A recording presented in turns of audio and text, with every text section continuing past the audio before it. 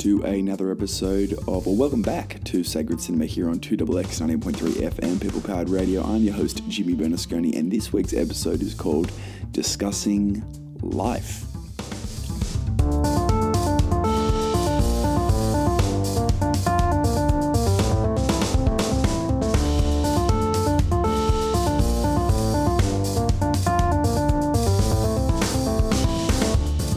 Taken aback there a little bit by how kind of open-ended and how vague sort of this week's topic is. I guess we're always discussing life on this show. Welcome back to Sacred Cinema, by the way, after a brief hiatus here on 2XX 98.3 FM, the People Powered radio station. We're back, and for the new listeners this season, let's say, Sacred Cinema is all about peeling back some interesting insights that we might be able to draw from films from all different generations and types and styles, to sort of answer some questions, or maybe get closer to some answers for some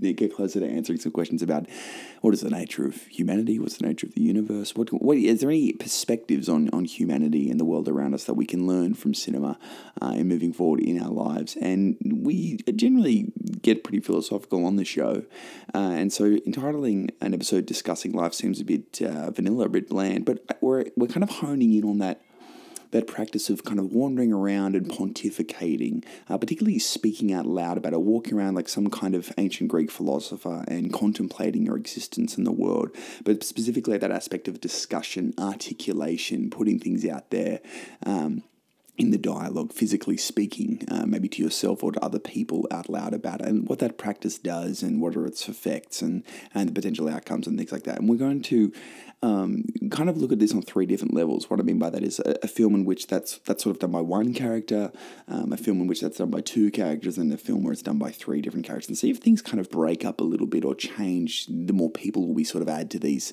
kinds of conversations. The films we're going to be talking about, they're all interestingly set in the 1990s, I should mention from the start. And there was a bit of a movement in independent cinema throughout the 90s and not even just in independent cinema, but in, I suppose, Western media generally, about putting a huge emphasis on dialogue. If you think about the films of like Quentin Tarantino or in a TV show like Seinfeld, and I think it sort of started with films maybe like Diner, but then you've got other films like Swingers as well.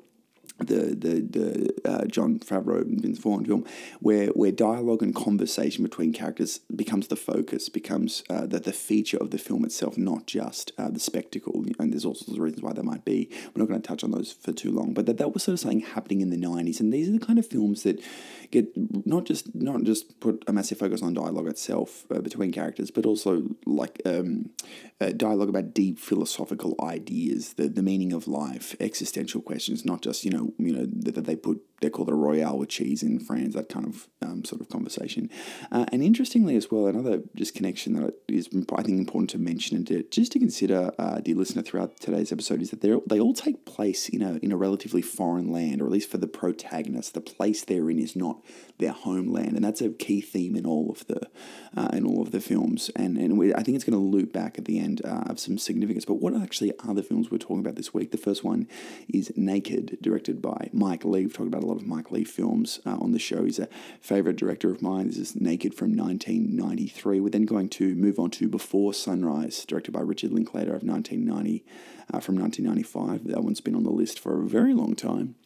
And then we're going to finish off with Mindwalk, directed by Bernt Capra, based on the short story he wrote that was based on the book The Turning Point by his brother Fritjof Capra. That one's from 1990. But let's kick things off now with Mike Leigh's Naked. So I think we should probably just say up front, people have seen this film before and they'll be like, oh, interesting choice. This film isn't just, one man walking around pontificating about existence, but it certainly isn't not about that. I mean, our main protagonist, Johnny, played by David Thewlis, he does do a lot of pontificating about deep philosophical themes, and we're going to kind of focus specifically on that aspect of the film and maybe kind of gloss over some of the aspects. But when I think about it a little bit as well, I mean, the film is very much like a deep sort of exploration of power, particularly on the lines of economics and gender, in England, but in sort of a Western liberal democratic environment. But I think, like, rewatching the film this week, I think it's ultimately kind of like, you could draw a really general view and to say the film is kind of like this overall criticism of the individual or the fetishization of the individual, a criticism of the idea or the sacredness or the nobility or of the individual as a sort of political entity, a political concept. Not to put words in Mike Leigh's mouth or anything, but as a guy that has sort of a social realist background, which we've talked about a lot on the show, I can't help but think that that's certainly that's something you could say about this film, and I think it'd be kind of accurate when you start thinking about sort of what happens to the different characters in the film and how they sort of rely on one another. But I don't think that's actually antithetical to the conversation we're having today. So, like, while it's not just about an individual pontificator, let's say, by focusing on the effect and also sort of the outcomes or the fate or the destiny of that single alone pontificator of such a character, we kind of tell, I think we actually tell that broader story about it being a criticism of the individual, and I think this will make more sense as we go through and sort of discuss where some of the side characters sort of come in and out and their significance, but we're going to mostly focus on the protagonist, Johnny, played by Thulis, and there's kind of two aspects of his character, or at least two aspects of his effect on other people that I really want to hone in on. The first is that he's extremely suffocating and intrusive and intense and harmful. And dear listener, this is a feeling that you are already familiar with if you've not seen the film, just by virtue of listening to this show right now, right? This is, when you listen to the constant ramblings, the relentless and persistent ramblings of a single person talking about deep philosophical existential ideas, it can be so draining and exhausting and suffocating. And if we're speaking specifically about the character of Johnny, and that's myself, it's not just on the psychological level and the emotional level of, listening to a guy constantly go at you about deep existential problems and ideas that he seems to just want to throw on you almost in an abusive way, but he also is very physically abusive, and that parallels his psychological character, let's say, as much as his physical and psychological effect on people mirror one another. And so when we see him sort of committing, I should be a bit of a word of warning if you haven't seen the film, some pretty egregious acts of assault in this film that they do sort of parallel the interventionist and bombarding effect that his words have. So his physicality and his words are kind of on the same level there. But speaking of how this persistent, relentless kind of this relentless rhythm of his pontifications, I think rhythm is a really important word to use when you talk about his character. There is an intensity to his rhythm, but sometimes an intense rhythm. If you think about it in terms of music, for example, as much as it can be suffocating and intense, it can also kind of maintain a sense of allure or charisma, or you can kind of command a hold on people, command their attention by being so charismatic and having that kind of alluring rhythm to your speech. And this is sort of the other aspect of his effect on people, despite the fact that he is so egregious and aggressive and harmful. People seem to be so drawn to him. Even the victims of his acts can't help but be drawn to him. And although they might feel shame for how much they're drawn to him, it does break them down. The shame isn't just that breaks them down, but the feeling of loss that they no longer have him is also something that breaks them down. So his effect on people is as much as it is harmful. A lot of the people in his world can't help but be drawn to him. It's not surprising that a director like Sean Baker admires not only Mike Leigh, but this film. He's spoken about a lot about how this is a big film for him. We made a very similar point when we talked about the film Red Rocket many months ago and looked at Sean Baker's film. I put these two films, they aesthetically very different, but in terms of their characterization, I would call these two characters, I think I'd be very interested to see a conversation between them, let's put it that way. I almost to the point that I think you could almost think of this, like you could almost look at this like someone could totally misunderstand this film and like it has a lot of the similar qualities of like an American Psycho. No, like obviously because it's a similar themes and there's a very similar character to the Patrick Bateman character in this film, but it's sort of the same time and it's kind of about the same sort of socio-economic milieu and then that kind of thing. But you could kind of see like a dating or like a life coach kind of using this character in his kind of Jordan Belfort-y kind of way and be like, look, I don't agree with what he does and what he says, but you can learn a lot about how he attracts attention and commands people's attention and that sort of thing. Like he has this very intoxicating allure to the point that sometimes you can't help but laugh in this film and you're like, God, why am I laughing? Like, why am I getting along with this guy and finding his jokes funny? He's like such a bad guy, but you can't help feel that. And I think this film is almost worth watching just for that quality. But I think also the film goes a step further in how it does sort of explain why maybe we have a slight sense of sympathy towards this character, as bad as he is.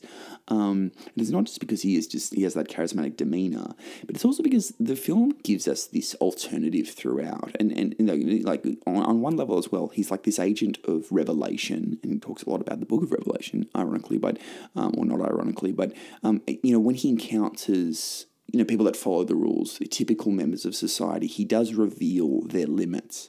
And as much as we don't like him, the other characters, you know, when he reveals their limits, we also kind of don't like them as well. We see their flaws. So there's no perfect character in this film that's standing right next to him going, well, this is who you should have been all along.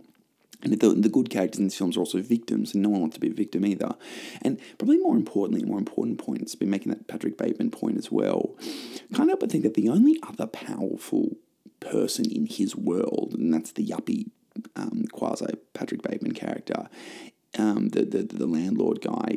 He's the only character in his world that's worse than him. He's kind of his polar opposite, and it's kind of what he's running from. So you kind of, not to justify his behavior, but you kind of think like, well, the opposite of him is also just as terrible, and ironically commits the same kind of terrible assaults on literally the same people. And so the ultimate outcome of this is when we have this clash of these rival energies, that this very intense and aggressive and harmful energy clashing with this very alluring and charismatic energy, is we kind of have this cycle of death and rebirth in this film, where Johnny obviously engages in very self-destructive behaviours and becomes, sort of implodes as the film progresses into its third act.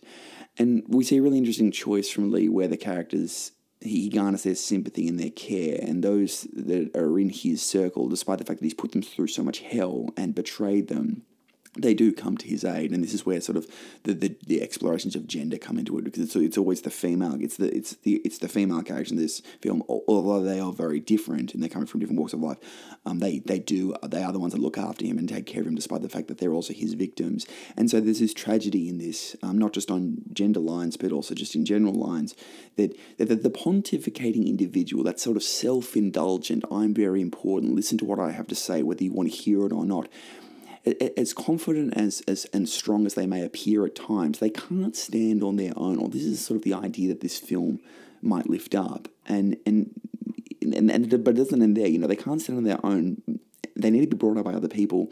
But in having that sort of perpetual and eternal commitment to self-indulgence and their own voice, their own singular voice, they ultimately do also bring down the other people, the people that are agreeable enough or kind or compassionate enough to help them get back up. So when we watch a film like this, we kind of get this idea that the individual on their own, you know, when they're in love with themselves, that they fail.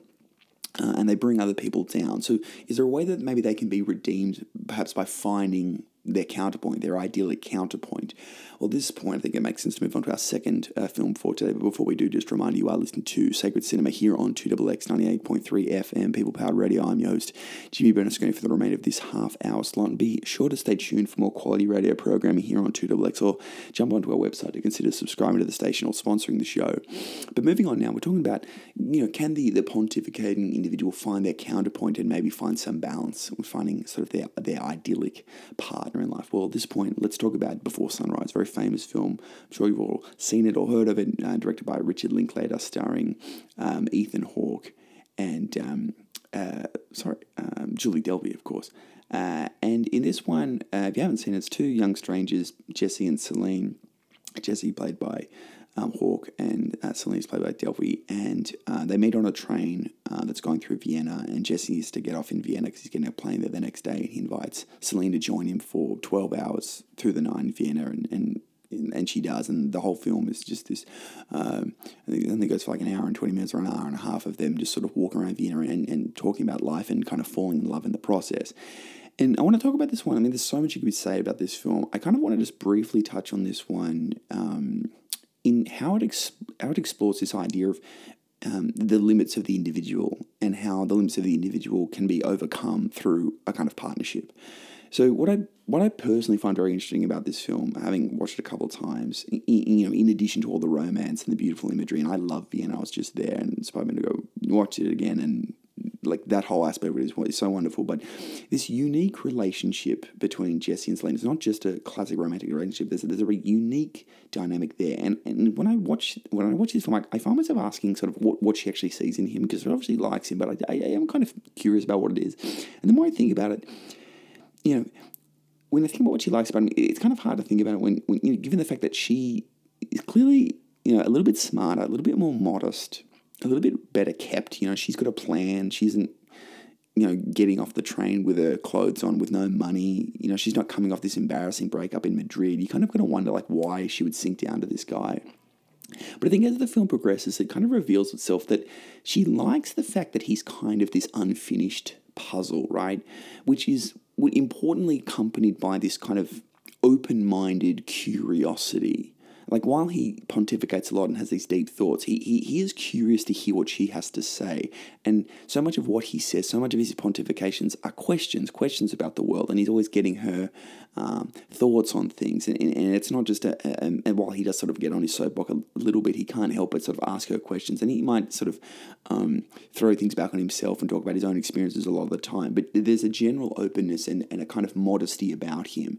And there's that kind of open bookness that I think she likes about him, that he is curious, and curiosity doesn't mean that you know everything, but you want to know more, basically. So as forward and confident as he appears, he's also sort of entirely respectful of her and the things she might be able to offer him. He's open to her wisdom in the same way that he's open to the beauty of Vienna as this naive American who's encountering this strange new land and embarrassingly doesn't know anything about it, despite the fact that it's such a big deal and has such so much historic significance. I think sort of the way he treats her with this sort of what is the beauty to be revealed behind the facades here, that very much parallels his view of her, and I think she appreciates that.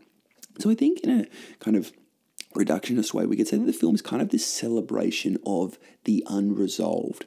And if you've seen the other two films in this series, that's definitely a core theme throughout the trilogy, this emphasis on process rather than endpoints and solutions, things being unresolved and that making them beautiful. So on the romantic level, the whole film is obviously based around their relationship kind of blossoming without obviously seeing itself through. We know that they're not going to see each other after 12 hours, so we know it's inevitably going to be sort of unfinished business. And they talk about goodbyes and how they have to do these faux goodbyes because it's not really a real goodbye, or they're going to have to do these very sudden goodbyes and leave things open-ended. There's this sort of open-ended destiny at the end of the film as well. If you haven't seen it, I don't mean to give too much away there, but there is certainly a motif of unresolved business on the romantic level throughout the film and the films of this series, but also on a broader level. When we have a conversation between two people and only two people, things are inevitably left unresolved, assuming those people are fairly married to their views and somewhat stubborn, right? Two people can't garner a resolution on their own, right? With two people, we can only have a thesis and antithesis, a point of view and a counterpoint, right? Two polar opposites. We see this in politics all the time. We have sort of the red team and the blue team. By having two hegemonic, two polar superpowers, you don't get resolution. You just have one point and then another. And so, of course, this does avoid all of the issues lifted up in Naked, because we don't have sort of some single stale point of view that gets fetishized within the mind of that single person. But we can't help but feel this sort of sense of yearning for resolution by the end of this film. And you can certainly feel that when you see Celine get back on the train, that you want closure, you want to know what happens next. And interestingly, this is film 1 of 3, right? We can't help to yearn for some resolution via triangulation, right? Through thesis, antithesis, and then some kind of synthesis, to put it in Hegelian terms, if I can be so crude. So let's move on now to the third film. We're in the land of threes now. What about a film about discussing life that occurs between three people, three different agents? Well, at this point, let's finish off things with Mindwalk, directed by Bernt Capra from 1990, based on the book by his brother, The Turning Point.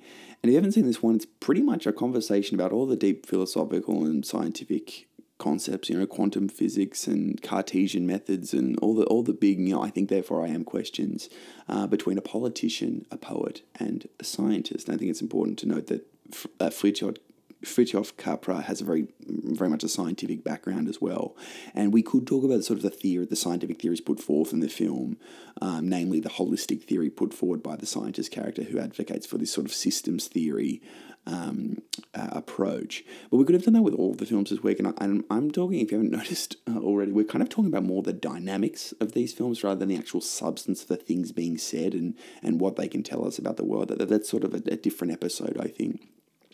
I want to specifically focus on what happens when you put three people together, and specifically three people who come from different backgrounds, right? So I think I hadn't seen this film before, but watching it reminded me a lot of Tarkovsky's Stalker, actually, in that we kind of get this sense of three different disciplines, or the fact that different disciplines see the world differently, and there isn't this sort of single form of intelligence that sort of has all the answers.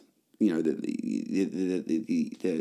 we can expand the many species, what intelligence is, into many different species, all with different theories, all with different concepts of what the world is, which leads us further and further towards this sort of sense of unknown and not knowing what to do with the world when we have, massive means of enacting things and exercising our power in the world. You know, we realize that there's such a thing as scientific intelligence, political intelligence, poetic intelligence. Which one should we actually rely on in solving our problems? You know, how can you be so sure that one is the best way, or being intelligent in one regard is more important or more effective than being intelligent in another regard? And we could say something kind of contrived here, like the film is about how it's only through a unification of three separate forms of intelligence that we ever find resolution. You know, everyone brings something unique to the table. Everyone needs to be heard. Different perspectives are good, and I think that is an important point to make, and I think that's something that the film lifts up. But if we go back to the themes that we've been talking about throughout today's episode,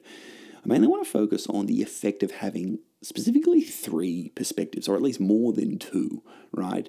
But importantly, more than two perspectives where all those perspectives come from a different place, either a scientific place or a poetic place or a political place.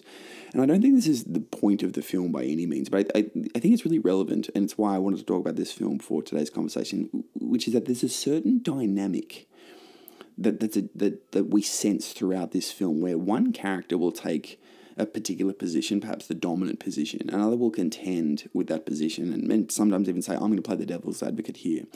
And then a certain special form of power, and I'm not sure if other people have this experience watching this film as I do, but you kind of get to this point where you're like, oh, we haven't heard much from this one for a while. Are we going to hear more from the poet here? Or we haven't heard from the politician for a while. We're going to hear more from him.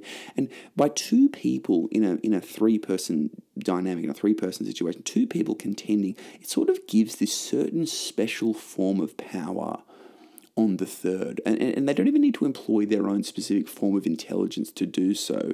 It's sort of like this breaking the deadlock kind of power, one which exercised will form a dominant majority. And this word majority, I think, is really important when we're talking about not just this film, but the broader themes of today's episode. Because what I think is really interesting when you watch this film in light of what we've been talking about throughout this episode, is that when you take those themes and you rub them against sort of the current social or cultural political climate, you know, how polarized we are in so many ways, we start to realize that it's the power of the majority. But think about this, think about how the world is so void of like a clear, agreed upon, unanimous, universal framework for how life ought to be lived, right? We don't have a theory of everything.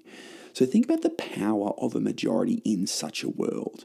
And when you think about it through that lens, when you watch this film through that lens, I think that kind of perfectly articulates sort of how things are kind of right now, that it is a sense of majority rule, not necessarily through democratic means, but it's not necessarily who can be the most right or who can be the most true, but rather who are the two that side together and who is the one left out. If you think about USA, Russia, and China, one might take a scientific, one might take a poetic, one might take a political approach to the geopolitical issues. What matters is not who's the most right or which approach is taken, but rather, ultimately, who are the two that are ganging up on the third, right? That's really going to be the question that dictates what happens in the future. So let's try and put that all into perspective, though. tie things together. When we talked about naked, we talked about how when an individual is left to pontificate on their own, or rather asserts that they would only like to pontificate on their own, they want to stand alone. Although that can be kind of understandable given the fact that, sometimes we don't have someone else to go up against, or the other way of living, just making our minds up and living the life of a yuppie, let's say. It can be kind of understandable to sort of be that kind of island, that free-thinking, sovereign individual. But we ultimately require a sense of community to come help us eventually. And this can cause a very tragic outcome for our saviors.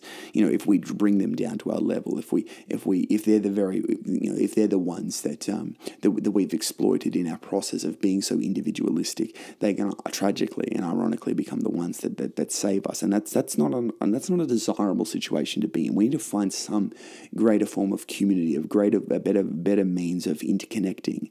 And so it kind of takes us to this place. Well, maybe there is something very healthy in a kind of a dualistic partnership, finding another, finding a counterpoint, not fetishizing our own opinions, finding someone that thinks differently to us, embracing a sense of unresolved, the unresolved, avoiding stale dogmas, avoiding a sense of things getting stuck in the mud, having someone go up against us and pull us away from the perspectives that we've kind of become married to. And it leaves us to this beautiful place of seeing the openness of philosophy, things being unresolved, being wrong in clever ways rather than being asserting that someone is right all the time. But we can't help but feel that we're leaving truth on a train, sort of flying away from us. Right? It leaves us wanting or yearning for a sense of closure, for some kind of sense of completeness, of absoluteness. So in seeking resolution, we kind of can achieve that. Especially if we acknowledge the value of the infinite number of different kinds of intelligence at our service. If we're a scientist and we're butting up against a politician, maybe it's the poet that can break that deadlock, or if we're a poet arguing with a scientist, maybe it's a politician that can break that deadlock, and that's how resolution can be found. And maybe it is by bringing in some kind of synthetic agent, or some agent of synthesis, I should say. That's how we sort of break free of that sense of yearning, that yearning for closure. But I can't help but feel that there is an inherent warning there that we need to pay respect to, which is that in all of these films, they're all underpinned by a common thread. But a big one is that there's no amount of pontificating by any one person or group of people that has ever fully resolved the deep questions of the universe. No matter how long we sit here and do this show, we are never going to articulate the meaning of life. It's just not going to happen. I hate to tell you. I didn't think you think that would happen anyway. But anyway, the universe is always going to be, it's going to remain, as long as we use language as our means of communicating truth. It's an insufficient way of doing that. And the universe is going to remain as foreign to us, or at least the truths of the universe are going to remain as unattainable to us, or as foreign to us as the very foreign lands that we see our characters rubbed up against in each of these films. There's always going to be a sense of unknown, a sense of unfamiliarity. So perhaps what's really important, an important takeaway from this week's episode is to remember that when we try to answer what life is, questions around life, or what the meaning of life is, we sometimes do come up with answers. Politicians have to, poets have to, scientists have to, but no matter how many people we involve, and no matter how diverse those groups are, we're probably never going to reach pure truth. Now, I can't say that for sure, but I don't think we will. Rather, we have to probably remember we're probably only just coming up with an idea with which most people, perhaps only a slim majority, agree. Well, that's all we've got time for this week on Sacred Cinema here on 2XX 98.3 FM. I've been your host, Jimmy Bernasconi. Thank you so much for tuning in. Stay tuned to 2XX for more quality radio programming. We'll see you again next week. Cheers.